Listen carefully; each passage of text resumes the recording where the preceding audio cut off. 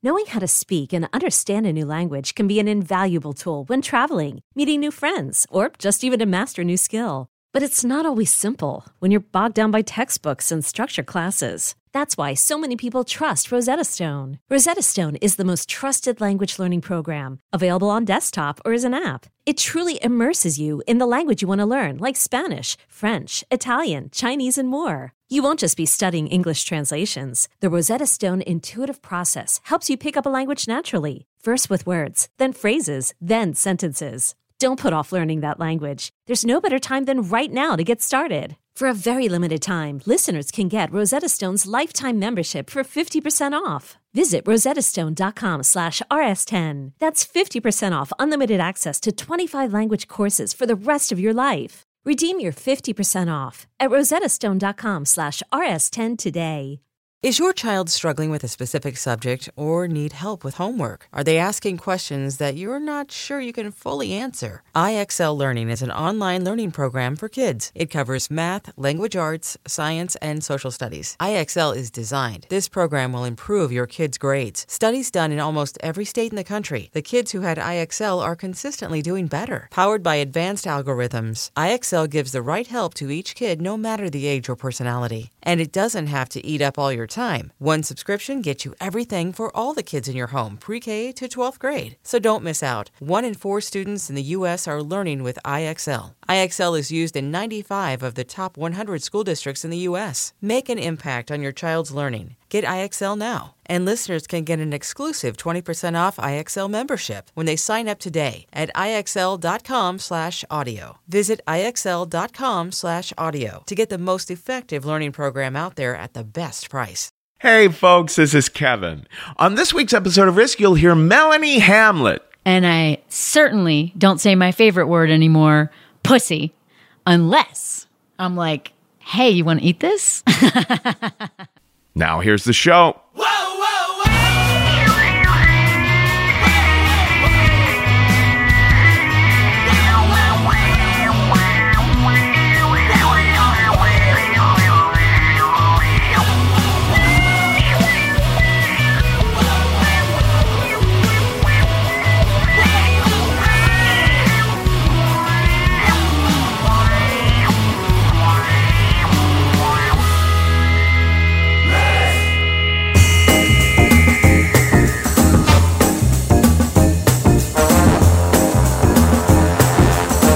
Hello, kids. This is Risk, the show where people tell true stories they never thought they'd dare to share. I'm Kevin Allison. This is Mini Groove Orchestra behind me now, and we are calling this week's episode Masculinity. 2 stories, one told live and one a radio-style story about boys in the process of becoming men. This is also the week that we've debuted our latest Amazon original story. It's called My Boy, Their Son by Mariah McCarthy. Now, Mariah told a version of this story on the podcast at one time, but the Amazon original story version is so expanded and so nuanced. It's practically a whole new story. I was blown away by it. I highly recommend you check it out. You know, you can download it onto your Kindle. You can listen to it as an audiobook. Each of the 5 Amazon original stories that we've curated with Amazon are just phenomenal. The other 4 are in a collection called This Can't Be Happening. But this latest one, My Boy, Their Son by Mariah McCarthy, is available now. Just search for it by title or by the author's name on Amazon. Let's get to our first story today. Vin Brew pitched this story to us years ago and then was just, consistent about reminding us that he was out there. A lot of people have to do this. A lot of people end up sharing stories on the show years after they first run it by us. Vin told this one at the Risk Live show at Caveat in New York City just a month or so ago. And you can find him at vincentbrew.com. Here he is now. This is Vin Brew with a story we call Heroes and Villains.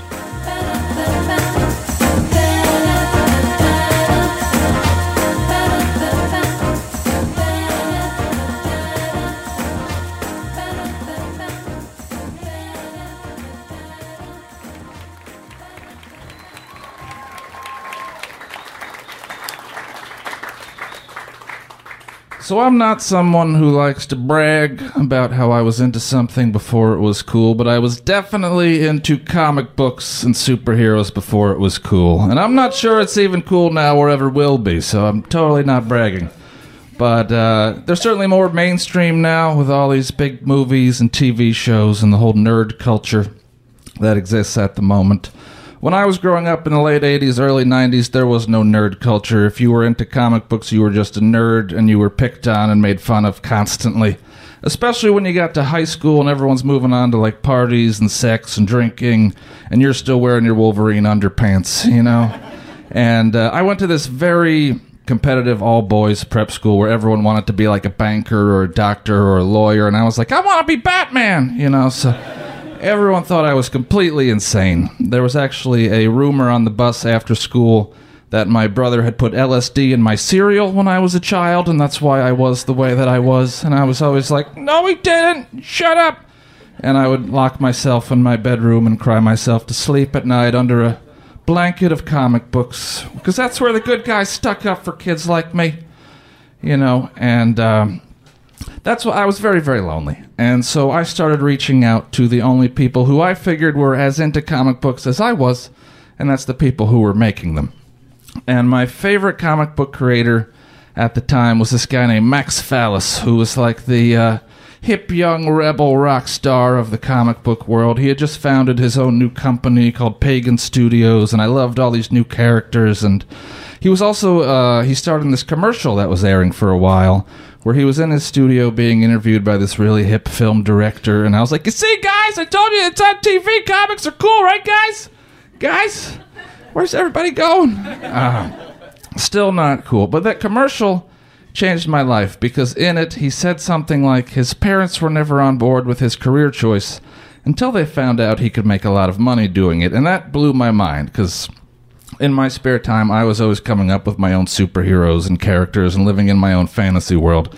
And it had never occurred to me that you could make a living doing this. So when I realized that you could be successful and not have to be a banker or doctor or lawyer, I was like, this is what I'm doing with my life. And what started as a hobby quickly became a very serious obsession. And I started sending letters every day to all of my favorite comic book companies, just sending in my story ideas and character ideas, and asking them a million questions, how they broke into the industry, what types of pens and pencils they used. And in the back of comic books, there's usually a couple pages where they publish fan letters, and I really wanted to get in there. And I'd been writing letters every day for months and never had any luck, and I was getting pretty discouraged. And then one day I flipped open the back of one of my favorite comics, and there staring me in the face was my letter and my name. And I was like, holy shit, I fucking finally did it, you know? And I wanted to shout this great news from the mountaintops. But at the same time, I did not want anyone to find out about this, because seeing my name Vin Brew in print, I was like, I don't want to be associated with that guy. He's kind of a loser. And I was also afraid if anyone from high school found out about this, that the wedgies would never end. And I was tired of wedgies. So I was like, I was going to create an alter ego for myself, who I could not only hide behind, but who would be the hero that I didn't think Vin Brew was ever going to be. And that's when I came up with the brilliant idea for Idea Boy. That's right. Great idea number one right there, batting 1,000. My second great idea was I would take a Sharpie and I would black out all my envelopes except for where the addresses and the stamp would go, so that in this sea of white envelopes I imagined all the other fans sending in, my black envelope would stand out and they'd be like, who's this genius Idea Boy? We gotta read this one. And as crazy as it sounded, it worked, because Idea Boy's letters started getting published in the back of all of these comic books, like week after week. And everyone was like, who's this mysterious Idea Boy? And soon, one of the editors at Pagan Studios started writing back to me at my house. Like, we were like pen pals. And this other guy who was an assistant started calling me long distance from the studio in California to talk shop with me. I was a 15-year-old kid living in New Jersey. This guy's making a long distance phone call to my house. And it was very encouraging to me. And my mom took note of this. She was always very supportive of my endeavors. And so for my 16th birthday, she got me the best present ever, which was a trip to the San Diego Comic-Con. The biggest, comic book event of the year. And I was so excited I was going to finally be amongst my fellow nerds in California, and I was going to get to meet all these guys that I worshipped and adored in person finally. And so we flew out there, and Saturday morning I wake up and I run right to the convention and immediately go right to the Pagan Studios booth where all my favorite artists and writers are set up, giving out autographs and sketches and stuff. And I got really nervous because I hadn't actually told any of these people that I was coming out there, because as successful as Idea Boy was, I was still very nervous and awkward and shy, and I didn't want them to meet me and be like, oh, you're Idea Boy? Huh? That's disappointing. I didn't want there to be this pressure on me, so I wasn't sure if I was even going to tell anybody. But then I got to the front of the line, and one of the artists was like, hey, what's your name, kid? And I was like, Idea Boy. And he was like, the Idea Boy? Holy shit, everybody get over here, you gotta meet Idea Boy. And all these guys who I was waiting in line to get autographs from, rushed over to greet me like I was their hero, like I was this celebrity. I was like, this is the most surreal moment of my life. And they were like, what are you doing for lunch? Can we take you out for lunch? And I was like, yeah, let me just check yes, what is happening right now? This is crazy. And these guys took me out to lunch, and they basically offered me a job. Again, I was 16, living in New Jersey with my parents at the time, but they were like, when you're old enough, we'd love to put you to work at the studio. You got a lot of great ideas, as an Idea Boy should, and you got a lot of passion, and, they wanted to, groom me to be this future star of the industry. And it was the first time I ever felt proud of myself in my life. These guys who I admired recognized some talent in me, and my hard work had made that happen. And so I felt good about myself for the first time ever, and it was an incredible day. There was just one thing missing, and that was that Max Fallis, my idol, was supposed to be at the convention, but he had to cancel his appearance because he was behind on a deadline, as always. And I was kind of bummed, but I really didn't care because I was on cloud nine at the time. But as lunch was wrapping up, he was like, one of the guys was like, hey, if you can get up to our studio tomorrow, we would love to meet you there when we wrap up here. We'll give you a tour of the place. You'll get to meet Max. What do you say? And I was like, are you kidding me? This is the icing on the cherry on top of the cake. All my dreams are coming true.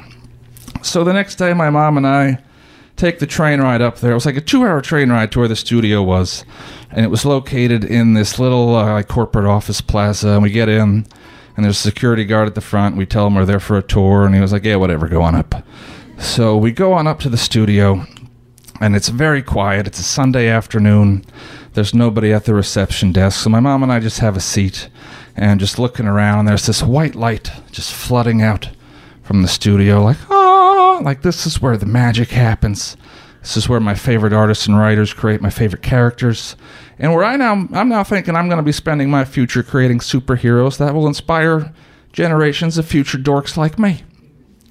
And then suddenly from out of the white light, like a god emerging from a heavenly cocoon, stepped Max Fallis himself in the flesh, walking towards us. And I was like, holy shit, my heart started pounding. I was like, they must have told him Idea Boy's here. And he's coming out to personally, greet me and welcome me into the fold. So I got up all excited, and I extended my hand for him to shake. And he went fucking ballistic. Who the fuck are you people? Who let you up here? You're trespassing on private property. Get the fuck out of here right now. This was not the welcome wagon I was expecting. And I was about to be like, it's really great to meet you, but that would have been a lie, because it was terrifying. It was like he had transformed into one of his own supervillains in front of my eyes, with his mouth agape and veins bulging out of his neck. And I was this weird mix of starstruck and terrified, and I didn't know what to do, just paralyzed. So I was like, ah. Thankfully, my mom spoke up. I was like, excuse me, we came all the way from New Jersey. My son is a huge fan of yours, and these guys from your company said that we could have a tour. And he was like, bullshit, everyone's still at the convention. You guys are trespassing. If you don't get the fuck out of here right now, I'm calling the cops and having you arrested. It was insane. I have no idea to this day why he was that angry. I don't know if he had a mountain of cocaine and a bunch of hookers in the other room, but he wanted us to get out of there now. So we ran back to the elevator and went downstairs, and I was physically trembling from the encounter, and I was still holding out hope. These guys are going to show up, they're going to talk to him, we're going to have a big laugh about this someday. Nothing's fucked here. But at the same time, I knew that it was totally fucked, because in my heart, I knew that this spell I had been under for so many years was broken, and this fantasy world that I had taken refuge in for so long from the bullies and the cruelty of the outside world had been irreparably breached by this guy who I thought was my hero and who I wanted to be like for so many years, and who I gave so much of my time and creativity and money to, and turned out to be such a huge dick. And so I knew there was no going back, but we still waited for like another hour, and then we had to get home, and I just straight up ugly cried the entire way back to New Jersey. And I never read another comic book in my life after that. I stopped believing in heroes that day, and as sad as that is, I never stopped believing in myself, though, because I knew that whatever success Idea Boy had, I knew that, like, that was me. Like, I was the idea boy behind Idea Boy. And that stayed with me. And I was also just less afraid of the real world, because, like, that experience was so traumatic that it made the everyday bullying of high school seem really trivial. Like, I heard that old rumor on the bus one day, and I was like, you know what, guys? My brother did put LSD in my cereal, and I am tripping fucking balls right now. You guys see that gorilla chasing after the bus? Oh my God, he's gonna get us! Ah! And all these kids started laughing. They were like, keep going, tell us more, And so every day after school, I would hold court with these kids, just to a rapt audience of my former bullies. And I realized that I could just redirect that creativity and passion into other things, and I kept writing, and got into NYU for film, and started writing more stories and making little videos, and I started teaching myself different instruments. I started a band and started living in reality for the first time in my life. And as a result of that, I've made some of the most incredible, wonderful friends who I love dearly, and collaborators. I met my amazing wife. And I'm happy to say that I'm no longer that lonely kid crying into his comic books every night. Which is why, as much as I would love to see him tied up and slowly dipped into a vat of boiling water, I would like to say thank you to Max for that experience and who it forced me to become. And sometimes I wonder how my life would be different had things gone differently that day. But my least favorite comic book when I was growing up was called What If? And it was always like, what if Peter Parker hadn't been bitten by a radioactive spider? I'm like, who gives a shit? He wouldn't have been Spider-Man, So I feel like, in some ways, Idea Boy needed to die so that Vin Brew could live.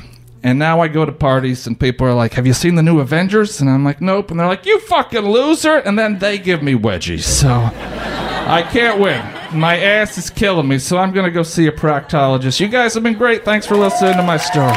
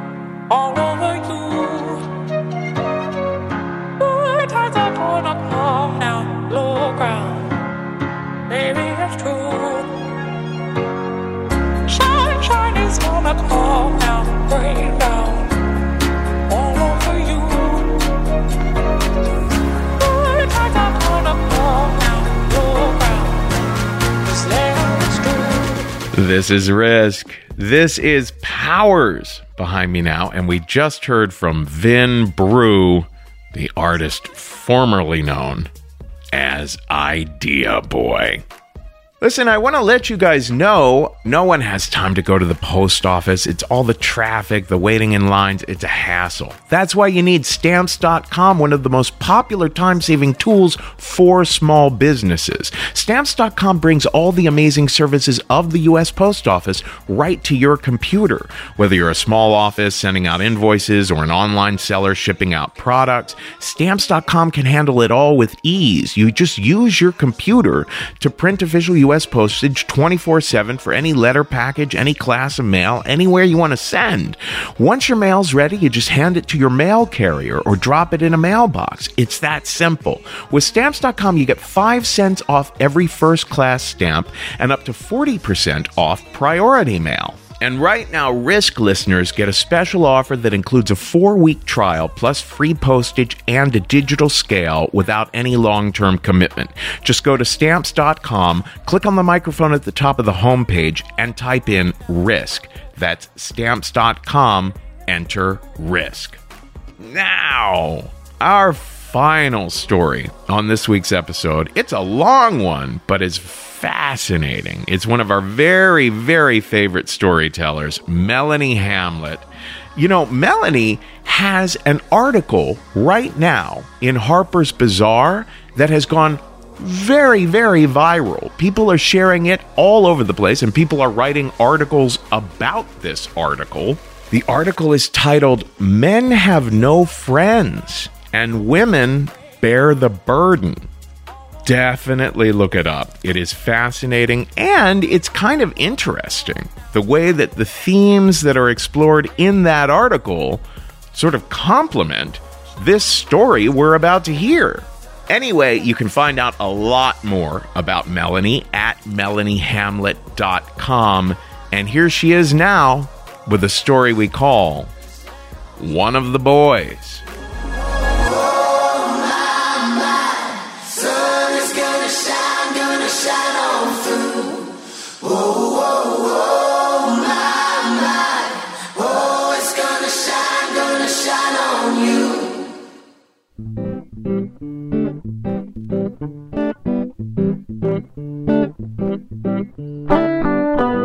So I'm sitting in a training for this 23-day backpacking expedition that I'm going to be leading. And I am with a small class of trainees. There's like 10 of us. And Phil, who never smiles, is the guy leading this training. He's like this stocky, muscular, like short dude who literally never smiles. And he's been our trainer for 3 weeks now. And we've been on backpacking trips. We've learned everything we need to learn. And now we're learning about how to deal with conflict resolution. So I'm sitting next to my co-instructors for the whole season. We're all like 27-ish, you know. Laura's like your classic hippy-dippy granola, dreadlocks to her elbow kind of outdoor instructor. Super feminine and like earthy and warm, you know, but tough. And then there's Evan, who is like your woke white guy who's legitimately woke, who's always checking his privilege. He's from Boston. He comes from money. He played like squash. But he's so aware. He's always pushing himself to become more aware. And so it's the three of us are going to be instructing this 23-day backpacking course. And we're sitting there, and Phil, who doesn't smile, looks straight to us when he was like, and some of you are going to have boys, and you guys are having only boys. And none of these kids in y'all's program want to be here. This is not your classic outdoor trip like the other programs. These are not the yay, let's go backpacking kids. These are like, fuck you, you fucking fuck, I fucking hate you kids. And he's like, so now we're going to go over some conflict resolution stuff. First thing you should know is these kids are going to fight. And that doesn't really surprise me all that much. Boys fight, whatever. And then he looks straight at me and Laura and he's like, and you two are the ones who need to break it up. I mean, I like play my cool, right? Because of the three of us instructors, I'm probably the most manly. I'm like the tomboy. I can like fake no emotion really well. And I'm like, okay. And he's like, no, really, you two need to break it up. You need to jump in there. And I'm sitting here thinking, what the fuck? I don't want to do that.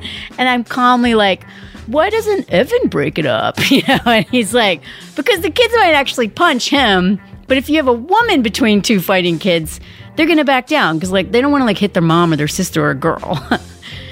And I'm like, well, yeah, but that like doesn't really happen much, right? And he's like, oh no, it happens a lot. Actually, that's the whole point. You want this to happen. I'm like thinking, you want to take angry boys out into the woods for 23 days and make them angrier to the point where it gets violent? He can see I'm a little like, no, I'm not very convinced as to why this is a good idea. And he's like, look, okay, so like these dudes, they don't like know how to deal with their shit, man. They don't know how to deal with their life. And if they don't learn conflict resolution, their life is not going to go well. And the point of this trip is to teach them conflict resolution. So you take them out of the woods, the weather's going to beat the shit out of them. They're going to annoy the fuck out of each other. Their issues are going to be coming to the surface constantly, and your job is to push it so that they have to deal with it. This was not really what I signed up for.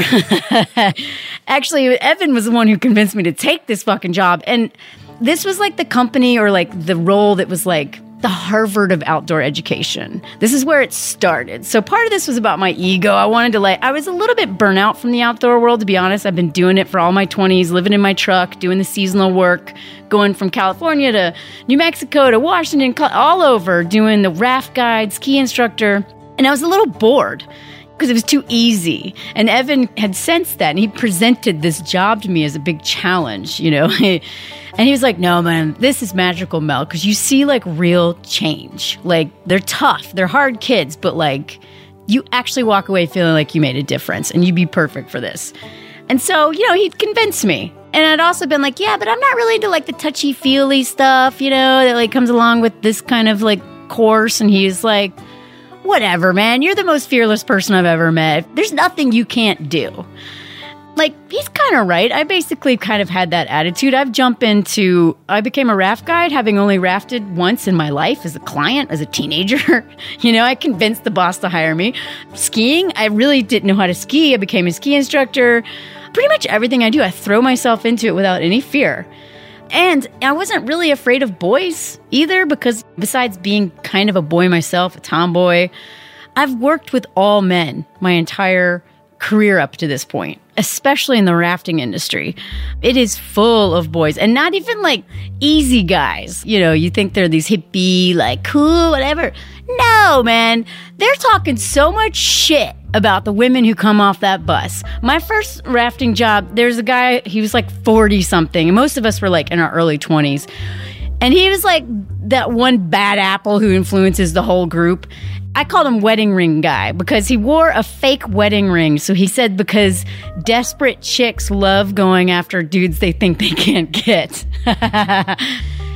The other guys, I could tell, really weren't into doing it, but they did it anyway. He would rate every girl that came off the bus by their fuckability. And I don't just mean like, when I say girl, I mean literally girls, like teenage girls sometimes, like, oh, I fucked that one. Blah, blah, blah.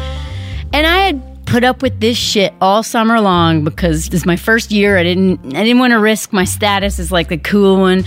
So at the end of the season, just for my own self-respect almost, we were at a bar all hanging out, and I was like, sometimes this shit you say about women, like, it's kind of annoying, dude. And he's like, what are you talking about? You know, like, he doesn't talk like that, but he's like, what do you mean? I was like, because you literally rate the fuckability of all these girls. You sexualize all these girls, even like teenagers and even like children almost. And he was like, calm down, Tiger. And he took a sip of his fucking pint, his micro brew, you know?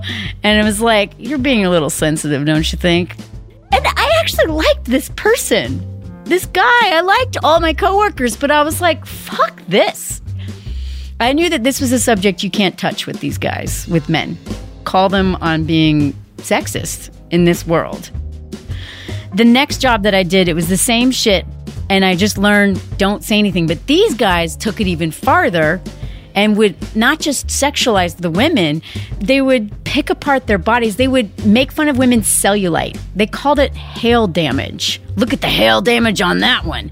And actually, one of the guys, his name, I call him Military. He was actually a good friend. I really liked this guy. But when he was around the other men, he was saying, look at the hail damage on that one. And then the other guy, I'll call him Bro Bra Pow Pow, because he was the classic, like, yeah, bro. And he was like the guy who egged it all on. He was constantly talking even more shit one day in the van, he was like, yeah, you know, like, I hate hairy vaginas. They're fucking dirty. Fuck that shit. La, la, la. And that set me off because not only did I have fucking cellulite at the time, I was bulimic. I was throwing up 5 fucking times a day to be fuckable, to be beautiful. Like, despite being, you know, tomboy and tough, like, I'm killing myself trying to look beautiful. So, because my fear is that men talk about us this way, and sure enough, they do. But when he said this dirty vagina bullshit, I also had a hairy vagina because I didn't watch porn. I didn't know that I'm unfuckable unless I look like a child. Anyway, so I like lashed out at him. I was like, fuck you, dude. Like, not every woman has to shave. And they go, whoa, because that's the first time I'd stood up to these guys. Wow, what are you, like a feminist or something? And we're sitting in the van and I'm like, I want to fucking punch this guy so bad because feminist is the worst thing you can be in a group of men. And then he said the worst thing that you could ever say to me. Well, I thought you were cool, Melanie. I have worked so hard to be the cool girl. I had the secret password to the boys club, man. They all fucking love me. I worked with a few other women, but I'm the one that they would invite out for beers. I'm the one that they hung out with, that they could be themselves around. And now I wouldn't dare risk that status, so I shut my fucking mouth, and instead I made fun of him, and I was like, whatever, dude, your dick is so fucking small. I bet when you fucking girl, it's like feeding a whale a Tic Tac, you know, or some shit like that. And I'd be like, tongue my shitter, motherfucker, blah. Like I didn't realize I had a mouth this dirty. And from this point on, for years from then on, I was like the dirty fucking sexual, like, girl, the cool girl who could one up any dude. I kind of took pride in that. You know, it's that whole if you can't beat them, join them. I mean, I guess if you're going to be a woman in a boys club, you got to fucking, keep calm and carry on. Just pretend like none of this shit bothers you and just do your job and become one of them, you know?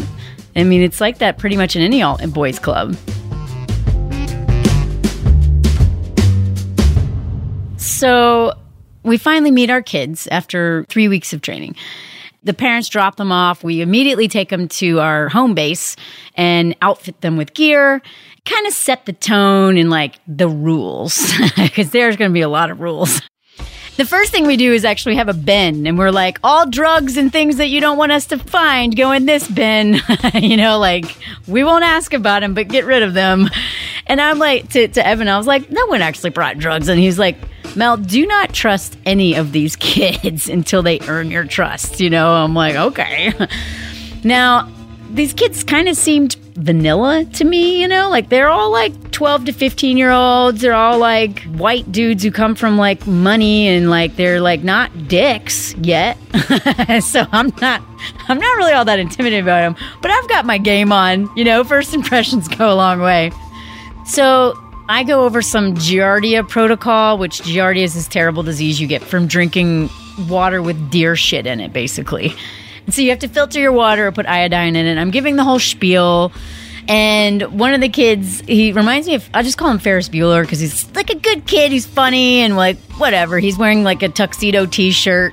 He's like, do we really have to do that though? I mean, come on. Like, well, I mean, if you don't want to like fart out of your mouth and like shit all over each other, like, I don't fucking care. Like, don't do it. Just don't do it and see what happens. You know, just like really kind of antagonistic with them. Like, because I'm trying to establish my authority here. I want these kids to respect me. I want them to know that I'm way fucking tougher than any of them. So don't even try me, right? And then Evan comes over and he's like, well, like what Mel's trying to say is that self-care is an important part of life, but especially this trip. Because we are out in the middle of nowhere, and if you get Giardia, you're putting the whole group at risk. So you need to take care of yourself, and you have to filter your water. Don't be lazy. And they're like, okay.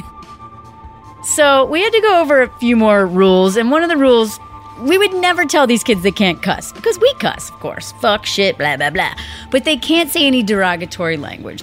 You know, I'm like, look, you can't say, you know, like, gay, fag, bitch, like, you know the words. You can't say those words. This one kid, he's like a stoner, but like the quarterback, like golden boy kind of guy. Like, he's like beautiful kid. He's way taller than him. He's going to be like the alpha. There's no doubt about it, right? He's like, well, that's gay. We can't say gay.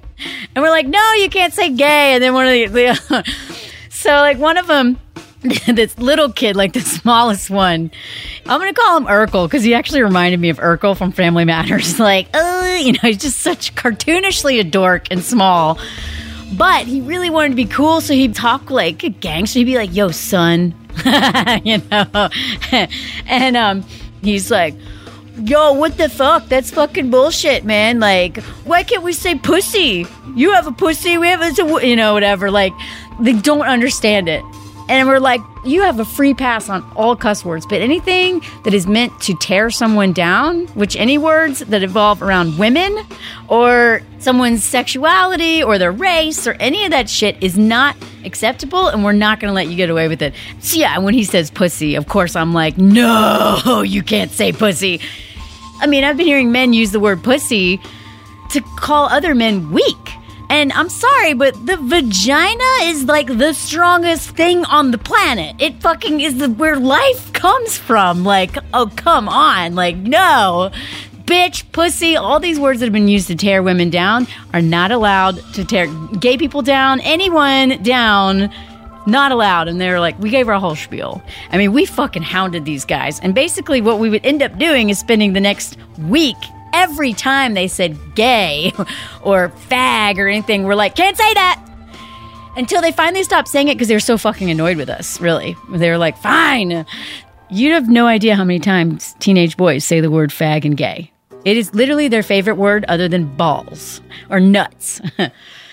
Boys talk about their balls literally all the time. That's, oh, my balls are sweaty. Oh, that hurt my balls. Like, they're obsessed with their balls. I don't know why. Maybe men talk about it too, but teenage boys, that's all they talk about. And these kids talked about their balls so much that Gold Bond became the coveted item on this thing. They were barter for Gold Bond. Who's got the gold? Like, because only a couple guys were smart enough to bring Gold Bond, which apparently makes your balls not as sweaty. I don't know.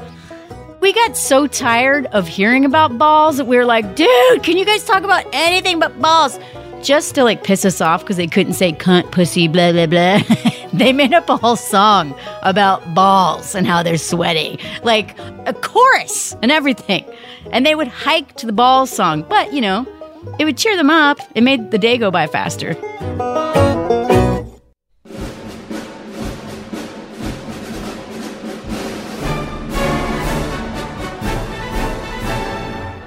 The first week of this course is rough. These kids have no idea how to camp. They're kind of like any pack of animals, like dogs or humans. They're kind of jockeying for power. And the pothead quarterback is obviously, because of his sheer height and good looks, is up there. One of the other ones that quickly rose to the top is a guy who was very quiet, but he was full with that quiet rage. You just know not to fuck with this dude. He has blonde hair, blue eyes. He's a very strikingly handsome guy. He's big. He could be a football player, but he's not interested in that. He's wearing like a John Deere hat, and he has this t-shirt, which pretty much summarizes his whole personality. It's written out in pictures. I don't give a rat's ass. It's a picture of a donkey and a rat. And he doesn't. He does not want to be here. He doesn't really complain much, but you don't want to set this guy off. And all the kids are a little afraid of him, you can tell. Just they kind of give him his space. And then the other big kid, who's like probably bigger than all of them, but he's just like that Boy Scout, man. He loves being here. I'm not even sure why he's here, honestly. I don't know what he did to get on this course, but he's really positive. So there's those three guys.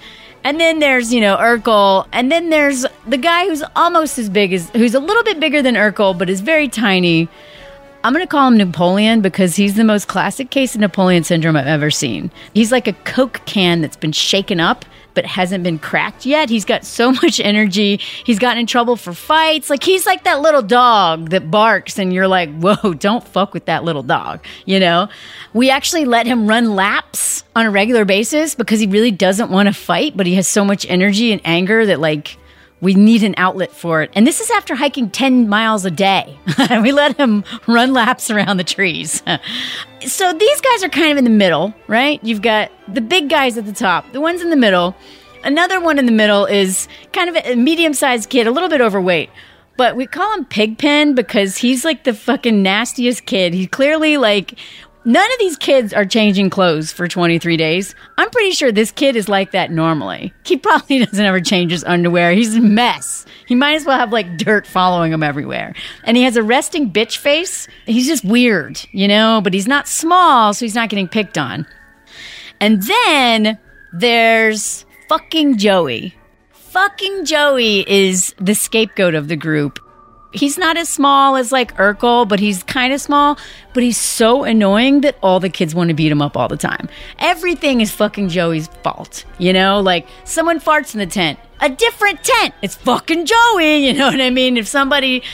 And he would use his power to annoy them more. Like he's the slowest hiker. So he would purposely hike slower to fuck with them. They hated him. There's always a scapegoat, and fucking Joey was the scapegoat. But what was fascinating to see is every day on the trail, there was a new way that they would test out these roles and this power dynamic. The smaller boys were always carrying way more weight than they should. They would volunteer to carry the water, the tortillas, the blocks of cheese, the heavy shit to impress the big kids. The other kids are carrying like the fly of a tent. And I get it. As a woman in the rafting industry, I always carried the biggest fucking boat. I understand that mentality.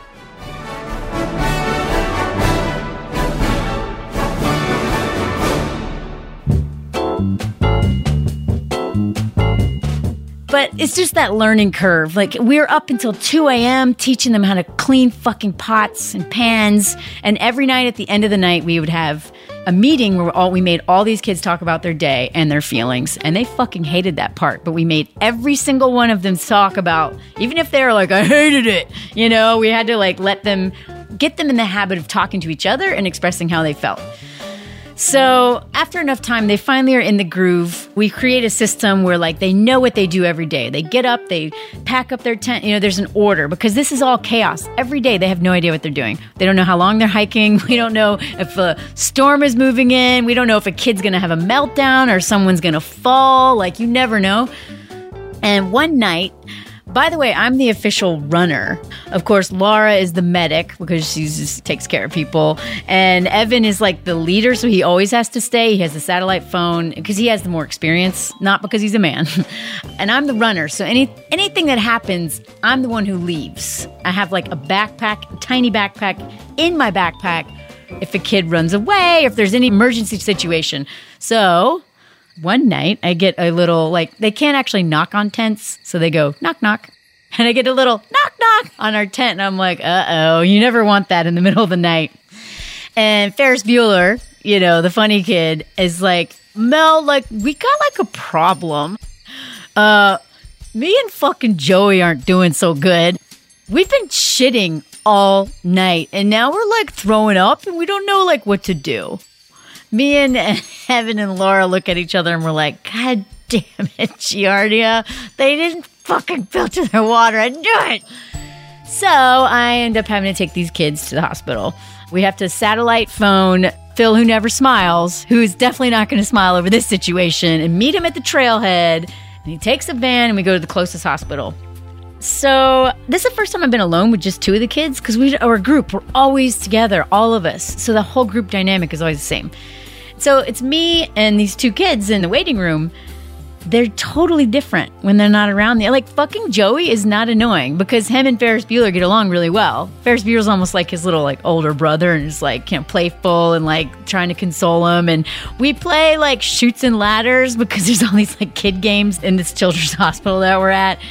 I'm actually having fun with them and actually kind of like them. I usually fucking hate fucking Joey because he's annoying, And I'm like, oh, wow, this is kind of fun. So they each go back, and get examined or whatever. And then Ferris Bueller comes out and, he's like, yep, that's Giardia. Shocker. I told you guys.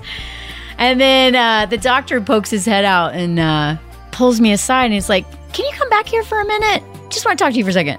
So I'm back there with fucking Joey and this doctor. The doctor looks at me and he goes, you guys are on like a backpacking course, right? I'm like, yeah. And he's like, this kid has a broken rib, right? I look at Joey and I'm like, what is this dude talking about? And he just shrugs, almost like in a laughing it off kind of way, like, yeah, And so I look at the doctor, I'm like, for real, a broken rib? And he's like, well, yeah, I mean, when a patient comes, we don't just check their intestines, we're checking their whole body. And when I touched his ribs, he winced in pain. And I look at Joey and I'm like, what is this about, dude? What do you have a broken rib? And he's like, yeah. So I was in a car accident this summer, and my parents had this whole vacation to Bermuda planned. And they knew that if we put it on the med form that you guys wouldn't let me come. So here I am. And I'm like, your parents lied about your broken rib so they could go on vacation? And he was like, yeah, that's kind of what they do. My mind is blown on multiple levels right now. Because this kid has never mentioned anything about being in pain. Not once. He's just complained the entire fucking time about literally everything. That food's too hot. The spoon's too heavy. You know, like whatever, everything. So is that why you've been complaining this whole week? You're in pain? And he's like, yeah, it fucking hurts. Whatever, I'm fine. This dude is not fine. A backpack, when you're backpacking, it's super heavy. Nobody should carry a backpack or anything on their back when they have a broken rib. And I'm looking at him thinking, oh my God, like I thought I understood boys because I've worked with men and boys for so long, but I don't. This is a whole new level of like, what the fuckery? Like, it never occurred to him to say, can you help me? Maybe, can you carry some more weight? He mentioned everything but the fucking rib. I thought I was a good actor. I can't imagine that level of poker face. I thought I was good at poker face, but this kid's got me beat, man. It never occurred to me he was hurt or injured. They gave me the first insight into how much all of these kids must be posturing and going by some fucked up script that someone handed them when they were like 3, and they can't veer from that script. And to say, I'm in pain, help me, I'm really suffering, it's just not in their vocabulary.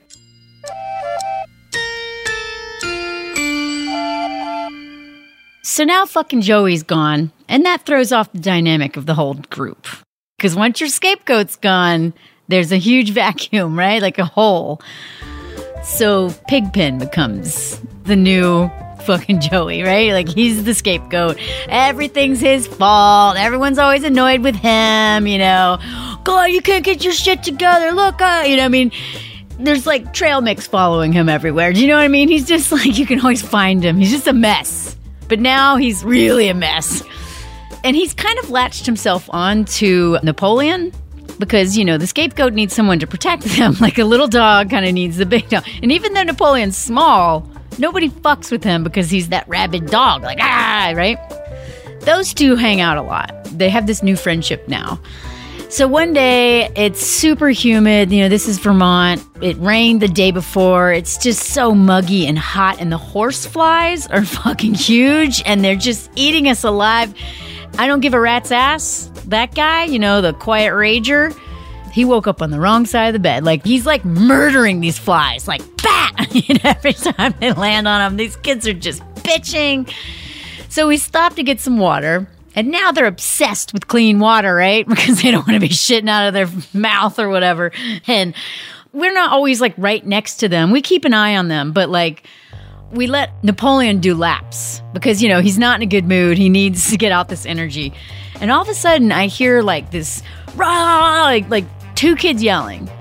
And there was like a little bit of a hill. So I run up just in time to see, I don't give a rat's ass, and Napoleon about to fight. I mean, they're all like, rah, rah, rah. And I'm thinking, uh-oh, there's my moment. I got to jump between them, you know? And I don't get there in time. Fucking Napoleon pulls his arm back and goes right for, I don't give a rat's ass, which is very brave because this is a small kid versus a big kid. And he misses and hits the fucking tree. Like, hard, like, bah! Now, first of all, he's screaming, like, ah! Because, I mean, I don't know if anyone's ever punched a tree before here, but it is not as soft as a face, I can tell you that. So, I get over there, and I'm like, what the fuck happened, dude? And he's like, well, I mean, I don't want to get kicked off course. So, like, I knew if I punched him, that I'd get kicked off, and then I'd get in trouble. But I had to punch something, so I punched a tree. I'm like, okay, I actually respect your line of thinking there. I'm glad you're not going to get kicked off. But the fuck, dude, look at your hand. I mean, it was already starting to swell. This hand is not okay. I don't know if you broke the hand, but this means I've got to fucking take this kid out of here now and go to the urgent care. So I'm a little annoyed. Evan takes, I don't give a rat's ass kid away, and they deal with him. And, you know, everyone's trying to just cool everyone down. And then Pigpen comes up to the tree right next to us. He's been like pacing, and he goes, yeah, I'm just so fucking mad. This is bullshit. And he punches a tree. Me and Evan and Lauren look at each other, and we're like, what is happening? So I run over to him, and I'm like, what? His hand is fucked up too. And I'm like, what did you do? And he's like, I was just mad. I don't think this kid has any idea why he punched the tree. So anyway, I'm trying not to laugh at these kids, but it's funny. I mean, it's so fucked up, it's funny. So, of course, we got to get the satellite phone. Hey, you know, calling Phil who doesn't smile. He's going to be really stoked about this. This is number 4 out of 12 students that are going to be taken out of the backcountry. Usually you have no students leave the backcountry for 23 days. This is number 4. So we hike out like a few miles to the fucking trailhead, get in the van, go to the urgent care. And as soon as I get there, we are waiting in the waiting room or whatever. And when we finally get to the back and we're waiting, the doctor comes in and he's like, how did 2 kids punch trees? Like, what's the story, guys? You know, and I'm like, honestly, I'd like to know because I still can't figure it out. And Pigpen's all like, well, my friend got in a fight and I was just mad, you know, like, and that's when Napoleon was like, whatever, dude, you're just fucking copying me. You aren't even mad. You're just doing that to fucking copy me. Why don't you just think for yourself? Why do you gotta do everything I do? You know, and I'm like, whoa. I'm like learning all of this right now. I'm like, okay, there's like some weird thing here. And you can see that Pigpen is really hurt by this. Like he's like let down that this guy that he wanted to impress so bad is actually not impressed and saw right through his bullshit. And I feel really bad for the kid because his 2 kids are sitting there with hands like being wrapped up. I still don't get it, but it's even more like another level of like masculinity shit I do not understand. So the doctor, when we leave, the doctor's like, okay, guys, watch out for those trees, you know, makes some stupid fucking joke on the way out. And the hands they're not broken. They're seriously fucked up. Now we have to keep an eye on the fucking hands and the Giardia situation. Like these kids not taking care of themselves very well. We've got another issue we have to monitor now because they don't know how to fucking talk to each other or us. So we're in the groove. And we're at the top of the ridge one day. You know, we've gone up pretty high. We're like above tree level. We realize like there's some clouds coming. And, you know, you don't ever want to be above tree level when there's a storm because lightning is, you're the lightning rod, right? So we're like, okay, you guys, let's get down to lower elevation. And we never like make them think that there's actually like a real problem, but we kind of, you know, sense of urgency. So we head down the mountain and this storm comes on us real fast. It just starts pouring down rain almost out of nowhere. It's really hard when you're in the forest to see the sky. And this is Vermont. So it comes up on us.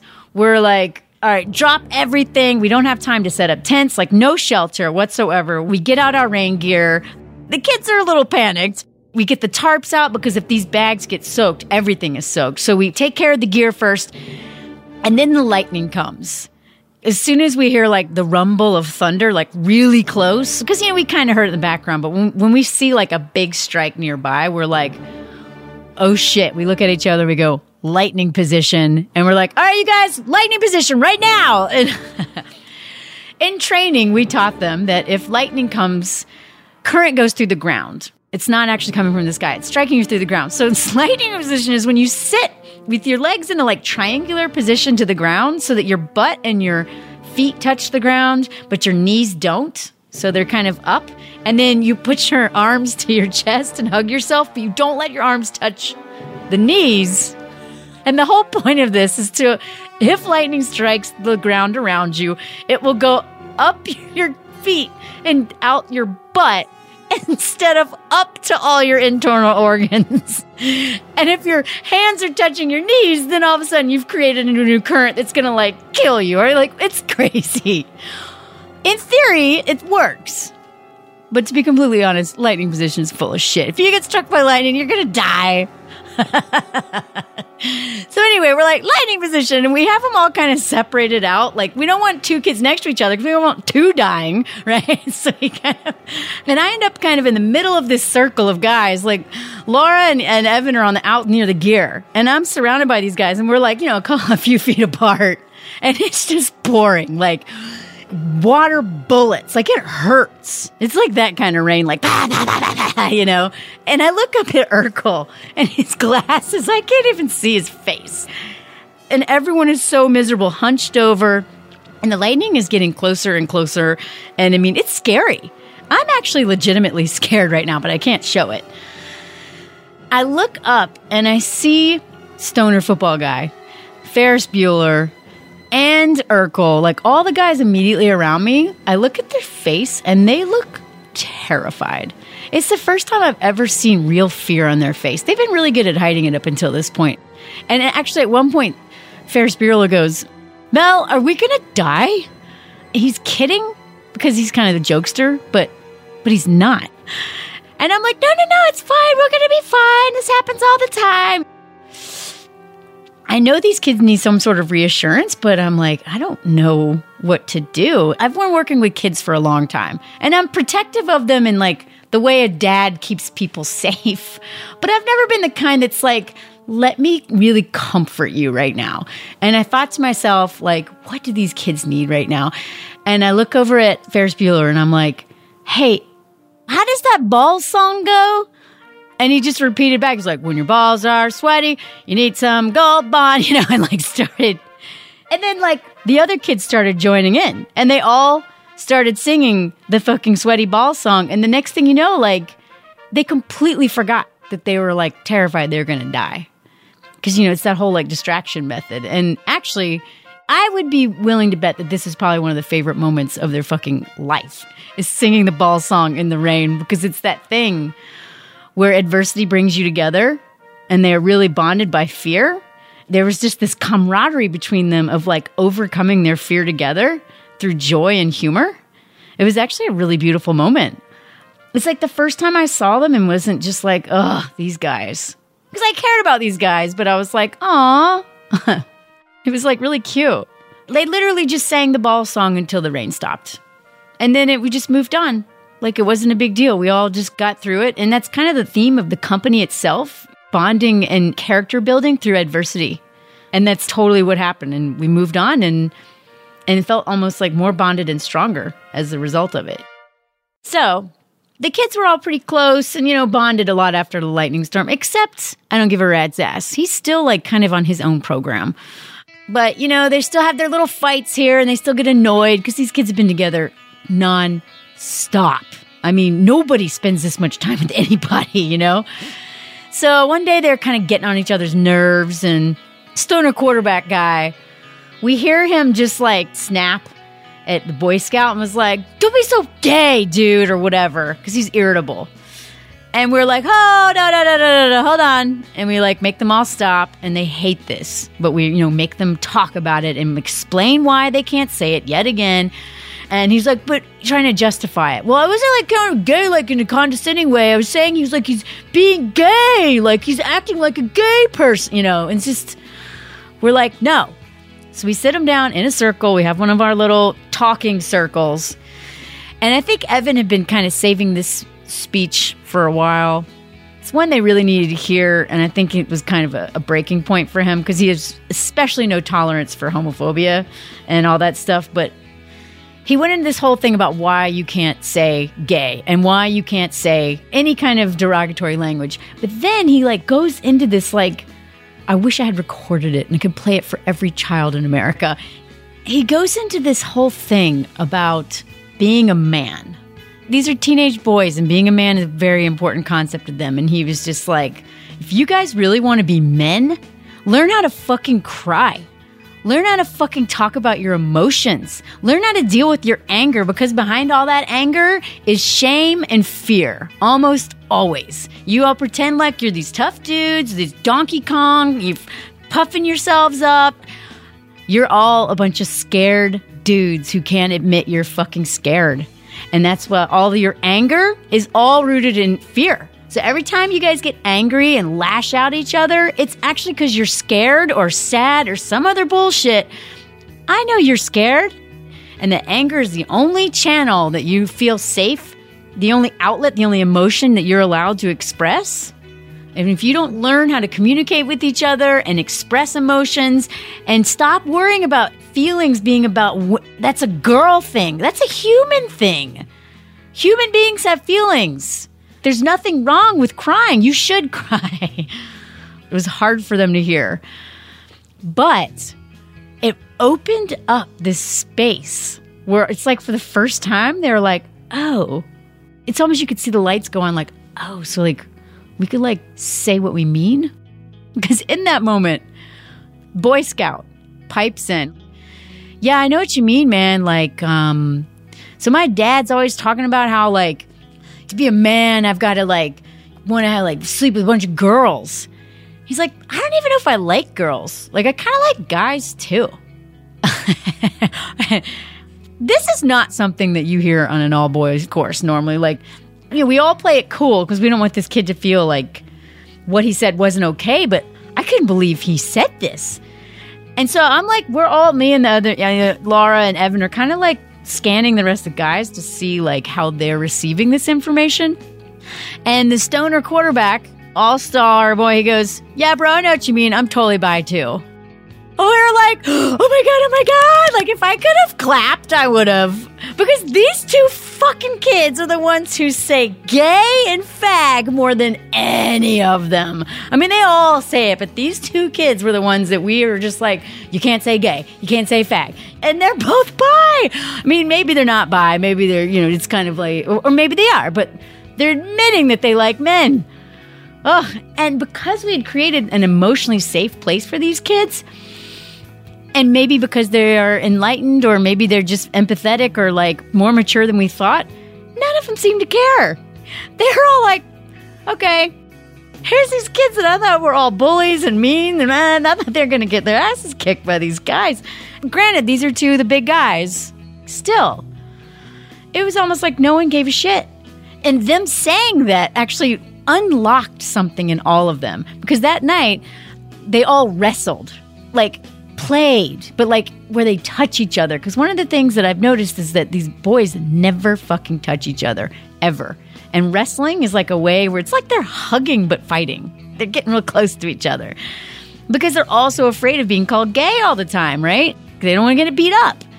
And then Ferris Bueller, the funny kid, he decides that they're going to have a musical theater performance. Him and the football player, they put their hair in pigtails and make their shirts into like the Daisy Duke kind, like a bra. And they do like a little song and dance. It's hysterical. But it was like one of the funnest nights ever. And I was like, oh my God, it's like they all feel free. Free to be you and me now, you know? All because of these two brave kids. We could not believe it. It was like a 180-degree turn. People in general, but especially these kids, they think that you can't hear them because they're in a tent. Like, this is not a concrete wall. It's literally like holding a sheet up and then talking behind it. So we would like sneak around the tents and like eavesdrop on their conversations to make sure they weren't doing drugs or like planning a mutiny or something like that, you know? And I started hearing these like cute little conversations for the first time. Like, one of them would be like, I don't know, man, like, I've got like all these zits on my face, you know? And the other one's like, whatever, like, fuck that girl, she doesn't like your zits on your face. You know, like giving each other like supportive advice and like admitting some insecurities around their acne and stuff like that. And it actually reminded me of when I was a RAF guide and military, the guy who had been making all the cellulite comments, who had really liked. One of the things that I really loved about being a woman in the man's world is that intense when him and I would go on overnight trips together, he would like open his heart to me and tell me things that I know he would never tell these guys. Because I'm one of the guys, but I'm still like a woman. These guys were kind of doing that with each other, which was kind of beautiful because up until then, we'd only overheard like jokes. You know, these guys just constantly make fun of each other. That's like what they're best at. And now they're like having little moments of like girl advice. Something shifted permanently in this group, except I don't give a rat's ass. He's still the same. Nothing has changed with this kid. He's still pissed that he's there. He's still a quiet rager. He's still like emotionally inaccessible. He's just there, enduring this fucking trip. While the rest of them are all like pretty tight at this point. Again, this is over 2 weeks that these kids have been together. So now it's time for solo. Solo has a couple purposes. One of them is to give the kids a break from each other because it's just not healthy to be around people this long. When it comes the day for solo, it's 3 days. We sit them all down, you know, in front of us in like a semicircle, and we kind of explain. Actually, Evan does the whole speech because he really wants to do the whole how to, like, this is your rite of passage speech. Because in Western society, we don't really have that for men or women. But women kind of like having your period can sometimes be like an anticlimactic red tent experience, but guys don't really have anything. And he was like, you're going to come out of these woods 3 days later like men. You know, and he gave the whole thing, like, really embrace this. You guys are becoming men. Like, he gave this whole speech, like, really pump them up. And while he's giving it, I don't give a rat's ass, is pulling grass out of, you know, like when someone's really mad, they take fistfuls of grass, and he's just like he's like mowing the lawn around him with his fists, you know, like pulling hair almost, but with grass. He actually even interrupts Evan's speech and goes, why the fuck we gotta do this horse shit? We're like, well, because you do. We literally just explained why, but because you just have to. And he's super mad. So we explain the whole thing. 3 days of solo. They can bring as many clothes as they want in case they're warm. But all they get is a sleeping bag, a tiny little Ziploc of maybe a handful of trail mix, a pad and a piece of paper, and a tarp. That's it. No headlamp, nothing else. Now, I don't know very many adults who would ever do this. So a 12 to 15-year-old boys doing this is pretty fucking impressive. They're all sitting there, and we blindfold them one by one and take them up to their spots. Now, they don't know where each other are. That's why we blindfold them, and they're pretty close to each other. But we've scouted all this out beforehand. So we're like, okay, we're going to put this kid here. Like, we knew we strategically placed them. And we explained the rules, too. We're like, if any of you guys get caught talking to each other, going and visiting anybody, leaving your spot, you fail solo and you fail the course. Oh, they get a whistle. I mean, they always have a whistle on them. We're like, if something happens, blow your whistle. We're not that far away. We're going to come check on you. We'll hear it. But do not blow this whistle unless it's an emergency. And if you blow the whistle and it's not an emergency, you fail solo. You get sent home. I mean, those are huge stakes because some of these kids, the consequences are like going to juvie. You can't fail solo. So, like, we set up this whole thing, right? And then we take them one by one to their camping places. And I don't give a rat's ass to his place. And he is not happy. I mean, this kid is, you know, his quiet rage is not quite so quiet anymore. Like, but he's not just like rageful. He's like nervous. And he's like sweating. I'm like, okay, so this is your spot. You know, I'll come check on you later. And he like, you know, throws his bag down and he's like, I can't stay here. My stomach hurts. He like grabs his stomach and like says his stomach hurts, which I'm like, this is the first I've heard of this. There's something else going on here. And I'm like, all right, here, I'll tell you what. Why don't you, you know, get settled in. I'll come and check on you in a little bit. It's going to be fine. So I leave him and then I go like, you know, over the next couple hours, we check on all the kids. And Urkel, the little dweeb, he has made a chart with his pencil and paper about how many M&Ms he can eat every day at lunch, dinner. Like, the kid is so organized. It's kind of brilliant. Very disciplined kid. The pothead football player, like, he's literally smoking a dandelion when we show up. He's doing his classic, like, I don't care. I'm just like laid back pothead dude. Pigpen is already asleep on his boots as a pillow. The kid's a mess. He's done nothing. Hasn't even tried to build a fort. Boy Scout, on the other hand, has built a whole fucking fort. He's amazing at it. And when I go back up to check on I don't give a rat's ass, he is worse. His shirt is off. He's pacing. And then he sees me and he immediately grabs his side. He's like, I got to get out of here. I can't, and none of his symptoms make sense. He's clearly just making all this shit up. But at the same time, like, I know that it's emotional, but I don't want to be like a helicopter parent. So many parents, they don't push their kids and kids never get a chance to prove how tough they are, right? So I'm like, look, you know what? It's going to be fine. I have to like talk him down. But I basically convinced him like, don't worry, I'll come check on you again at night when the sun goes down, blah, blah, blah. So I leave and I go down and now it's like party time. Like, the three of us, we're on the clock 24 hours a day. I'm listening for zippers all night. So I don't even get to sleep because every time they go up to piss, you hear a zipper, zip, and you're like, are they running away or taking a piss? We're exhausted. So this is our time.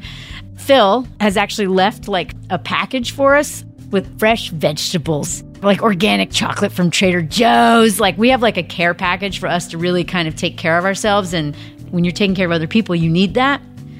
And also drops off a box for the party afterwards, the bonfire after solo. So we're all like cooking and treating our blisters and just hanging out. It's getting dark, like the sun is almost set entirely. And I hear a fucking whistle. And we're like, oh no. Like, because again, a whistle is a big fucking deal. So I run towards the whistle. I get to where it's coming from and it's Stoner quarterback. But he's just sitting there chilling out. And I was like, what the fuck, dude? What's the emergency? He's like, no, it's not me. It's not me. It's up there. Someone is losing their shit. Oh no. I don't give a rat's ass. It's like towards his camp. So I run up there with my headlamp on.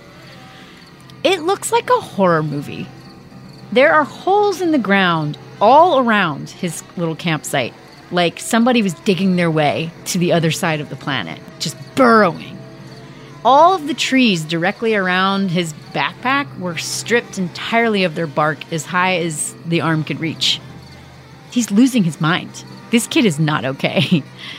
What's going on, dude? And he was like, I got to get out of here. I can't be here. I need to go to the hospital. Just like anything he can say to get out of there. This is like my maternal thing kicks in and I'm like, this kid can't be here. And also, it's a liability. Like, what if it's appendicitis or something like that? And so I'm like, all right. I take him down the mountain, and the three of us discuss what to do. And we basically take him to urgent care. Or I do, because I'm the runner. So we decide that we're going to take him to urgent care, but, it's already dark. It's actually going to put me and him at risk to hike out miles in the dark to a road. So we let him sleep like close, like within eye shot of us, and he agrees, and he's like calmed down some, but he's still like holding his side and like really freaking out, and just there's still something wrong, but he seems a lot calmer now. But it's that thing when you have a kid who lies about a condition, they kind of have to go with the story. Do you know what I mean? Like, he seems visibly completely different now because he's not alone on this mountain, but he knows that he has to keep up the act. So the next morning I hike out and do the satellite. Phil never smiles. Like, this is kid 5 now. He picks us up at the trailhead. We go to the same urgent care, actually. And of course the doctor's like, oh, look who it is. You didn't punch any trees, did you? I was like, no. It's not that bad. Just maybe some stomach issues. They take us to a room and leave us there, right? So we're sitting in this room together, and, he's this is my first time alone with this kid, other than the conversations at his campsite when he was freaking out. I've never actually been alone just with him, and his demeanor is entirely different. He's actually, like, way more relaxed, and, like, just that front is completely dropped now in front of me. He's sitting on the table with the white paper, and he's got this I don't give a rat's ass shirt on, and his jeans and his shirt are just almost black with so much dirt. And he shifts on the table, and there's like smudges all over it. I point up like, dude, look how dirty you are. And he looks down and he like smiles and like kind of laughs. This is the first time I've ever heard this guy like laugh. We have like a good laugh about how fucking gross we are in this really sterile environment. Like both of us look disgusting. And then the doctor like does the x-rays and whatever. And the doctor like pulls me aside without him and is like, there's nothing wrong with this kid. And I was like, yeah, I know. He's like, I mean, I don't know, like constipation? And I was like, no, there's nothing wrong with him. This is purely emotional, I'm sure. So when the doctor comes in and all three of us are there, and I was like, yeah, it looks like you're good to go. It's probably just constipation, because I don't want him to know that I know it's not constipation. So then we walk back to camp. Phil drops us off on the trailhead again, and we're walking back. And again, this kid's just totally different. Like it's like having a different kid. I don't even know this guy. We're just hiking, and just out of nowhere, he just starts talking to me. He starts like just asking strange questions about how you get in touch with like, how do you know what's going on in the outside world or whatever, And I was like, well, we had a satellite phone. That's how we got you down here. And he's like, man, I wish I could call my mom. And I'm like, oh, really? Why? Just to make sure she knows that you're okay. And he's like, just make sure she's okay. She's with that fucking asshole. And I try to play it cool because I don't want to be like, what asshole? And I'm like, oh, who are you talking about? Like your dad? And he's like, no, fuck that. Fucking stepdad. Fucking asshole thinks he can fucking beat her up. Not now, man. I'm old now. I can fucking take that fucker. And he just goes into this whole quiet, rage-filled speech about this man who beats his mom and he takes the punches for her now because he's big enough to. And he's not there now. He's like her bodyguard. And it's been 2 weeks. It occurs to me, oh my God, he's afraid his mom is dead. She's with clearly an abusive man. This kid has become her fucking protector. And now he probably is so full of guilt and shame and like he feels like he's abandoned her. He doesn't even know if she's alive. He can't call her. No wonder he's a mess. No wonder he's pulling grass out and like angry all the time. Oh my God, it breaks my heart. Like immediately he shuts that window. He opened that window to let me into his little world. And then I tried to ask, well, like, what do you, and boom, shut. Like, we're not talking about it anymore. But he let me in enough to help me understand what the fuck his problem is. So when we get back to camp, the idea of putting this kid on top of a mountain by himself with this going on, I couldn't do it. We discussed it for a little bit, and then I was like, this guy has been the adult in his life, his whole life. He's never felt protected and safe. So why would we put him up there alone? He's been on a fucking solo his whole life. He doesn't need to be on solo. What he needs is to feel like supported and protected and nurtured, and like this kid's fucking staying right near us. And so we made a decision that he would quote unquote stay on solo by not talking to us. We wouldn't interact with him at all, but he was right next to us, like 10 feet from us the whole time. So over the next couple days, it's like him and I had this inside thing where I would like make eyes at him and just give him a nod, like, what's up? How you doing? He'd like shrug, or it's like he actually liked me now. He's a totally different kid. And then when it came time for the solo to end, we have to bring all of these kids back. We basically are going to have a party for them. We never have fires because that's just part of our policy. You don't need fires in the wilderness, and it's too labor intensive. So tonight we have a fire, which is a big deal. And we have hot dogs we're going to roast on the fire. We have marshmallow. We have everything for s'mores. We have Coke, like Coca-Cola. Like these kids haven't had anything good. They have had nothing but like pasta and like fucking gross like that. And we're going to have like hot food, right? And so we bring them down one by one, and we basically go with the storyline that, like, I don't give a rat's ass was like the first one we took off solo. He's just the first one there. So we pull them one by one. They take their blindfold off. And these kids, when they take the blindfold off, they look so different. Instead of these big puffy chests, King Kong, like, yo, bro, they are relaxed. Their heads are high. Their posture is good. Instead of this false bravado bullshit, they're just totally confident because they all nailed that solo, and they know their parents would never do something like that. So they're actually tougher than their fucking every adult they know in their life. And that really gives them a sense of esteem that I've never seen any of them really embrace. And they're so happy to see each other. It's like they're like family at this point. These are their brothers. We celebrate. They're like, Gold Bond! You know, they're bartering chocolate for Gold Bond. Like, they're all like finally have something to treat their sweaty ball. And I still don't understand how Gold Bond works, honestly. But they're obsessed with it.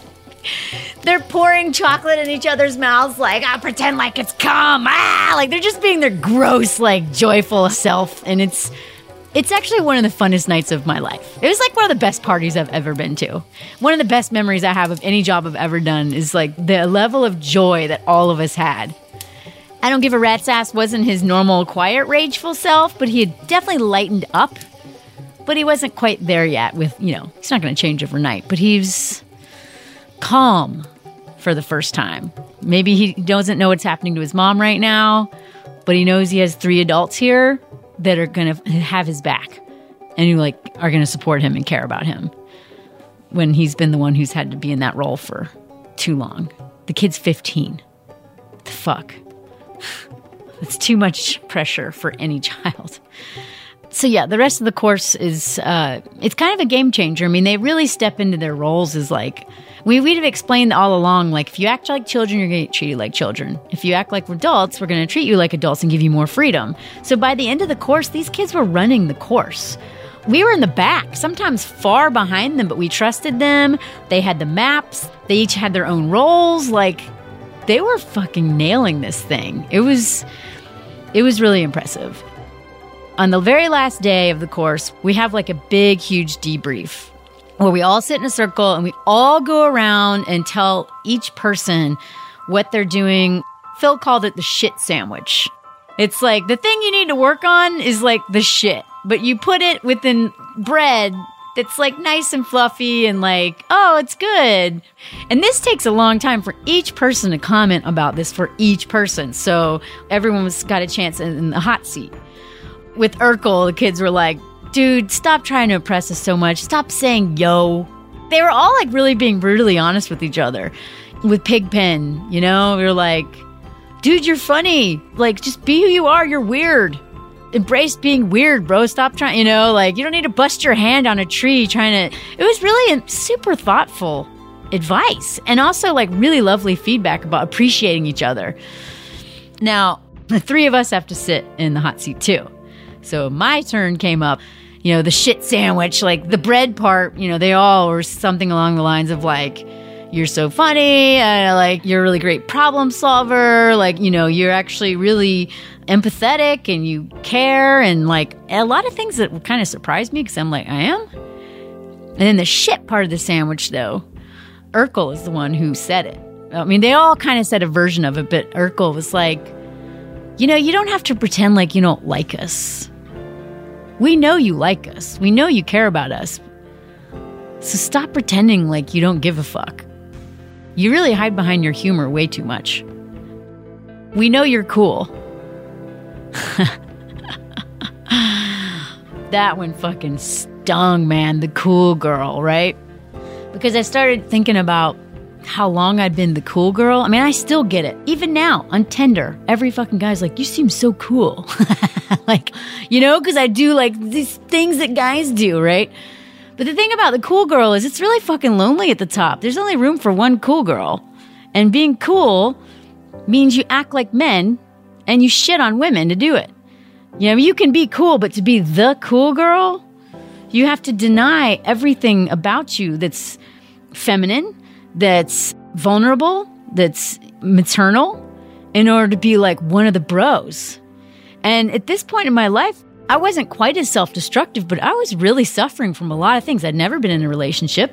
I'd never fallen in love. I'd never let myself fall in love. I was like, as Evan had told me, I was like the most cool and fearless. Those 2 things I've been told for so long because I'd really convinced everybody. I was like pretty damn good at convincing people, but it was all a lie. Because I'm like bulimic and fucking terrible dudes, like I was really self-destructive. And I started thinking about it. These guys use anger to channel all of their shit, their shame, their fear, and all that stuff. But women, we're not allowed to be angry. So instead, I channel all that rage goes inward. And my front isn't anger. My front is like, oh yeah, that's fine. Like, like all the defense mechanisms of being acceptable and likable and cool. While at the same time, I was throwing up, just not taking care of myself, not respecting my body. That violence, that rage went inward. And it was masked with this, look how cool and how funny I am. And it's all bullshit because I'm just as insecure as these fucking 13-year-old boys. And actually, they've become more vulnerable than me. Like, they know how to talk about their feelings now, and I don't. Like, I taught them how to talk about their feelings, but I can't do it with people in my life. So it was brutal, man. That was a brutal day for me to get schooled by the most toxically masculine 13-year-old boys on the planet. I'm a toxically masculine feminist. Here I'm, this big tough feminist who hates women. Internalized misogyny. Fucking poster child for internalized misogyny. But in the flavor of a tomboy. You know what I mean? It's like, oh my God. So after this trip ended, I actually don't know what happened with the boys. Maybe they went back to being the same fucking assholes they were when they showed up. Or maybe this trip actually changed them for the good. But what this trip did to me was I got help for my eating shit. I, was going to therapy, really worked on all my issues that kept me from ever having any real intimate relationships, especially with men. For the last 10 years, I've been really working hard at that. And I've actually started dating, not just fucking, not like one night stands and hate fucking and all the stuff I used to do, but actually dating, even fallen in love a couple times. And then last year I wrote an article, actually, I've been doing comedy and writing and stuff in New York and LA for the last 12 years. And last year I wrote an article for Outside Magazine about this very topic, the toxically masculine feminist. And they actually ended up using it in the trainings in some of these companies to show what sexual harassment looks like and what toxic masculinity within a workforce looks like. It's actually pretty cool. But one of the unexpected surprises as a result of writing this article was that military, this guy that I'd rafted with, who I'd always really liked and gotten along with, the guy who would open up to me when we were camping in the tent together, but who would ridicule women's cellulite during a time when I was throwing up 5 times a day. He sent me this note on Facebook that was so sweet and basically said, I'm so sorry. I had no idea you were hurting. I had no idea you were going through any of that.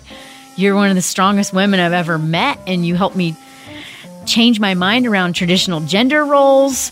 You taught me more than I've ever could have taught you. It was just really, really sweet. He talked about what it was like being a guy back then. I mean, he came from a military background, and he was just unfortunately, toxic masculinity is such a big part of man's culture, and it was clearly a big part of the raftings. He was so woke, but also genuinely sorry. And this guy is raising 2 boys. He's a stay-at-home dad. And actually, I feel so hopeful about our future. Because, it'd be easy to be all these fucking assholes, la, la, la, la. But, people change. So now, we have, a new rekindled friendship. This article brought us together. So after this job, I'm still a tomboy, right? But I, embrace, sometimes I'll wear, lip gloss or chapstick. And maybe little bit of earrings, on a special occasion I'll wear a skirt. But I'm still a fucking tomboy. I love getting dirty. And I still work in men's industries, the film industry, comedy. I can't escape it. I'm good at it, and I love working and being around men. But I don't try to be like one of the boys anymore. In the film industry, you be hanging out, all these PAs be talking, oh, I want to fuck that girl. Oh yeah, you should put a bag over her head first.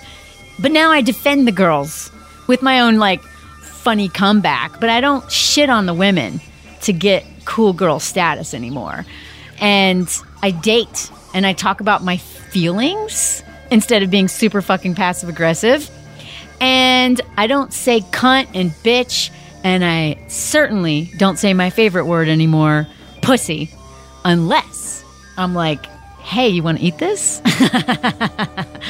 And then I'm all about saying pussy because it loves to be eaten.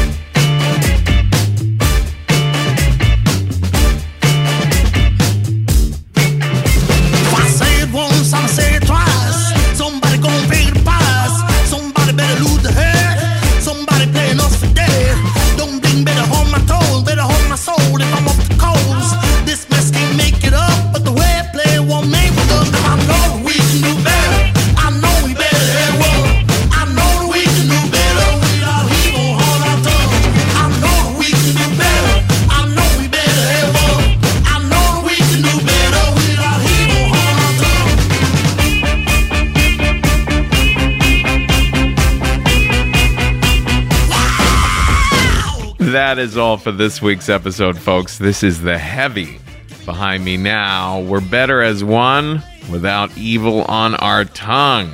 And we just heard from Melanie Hamlet. Again, you should check out her article called Men Have No Friends and Women Bear the Burden in Harper's Bazaar. I also want to give a shout out to Brad Lawrence and John LaSala for editing the text of that story, and to Jeff Barr for doing the sound design and music editing and putting the whole thing together. Don't forget, there is a ton of incredible bonus content that you can find at our Patreon at patreon.com/risk. There are Ask Me Anything recordings with me. There are check-ins where I interview some of the people behind the scenes here. There's bonus stories every week. There are the ad-free versions of the show. There's just so much to find at patreon.com/risk. And it really, really means the world to us that our fans, pitch in a little bit, whether it be $1 a month, $5 a month, $10 a month, in order to help keep Risk running. Also, you can always find information about where Risk is appearing live next at risk-show.com/tour. Folks, today's the day. Take a risk.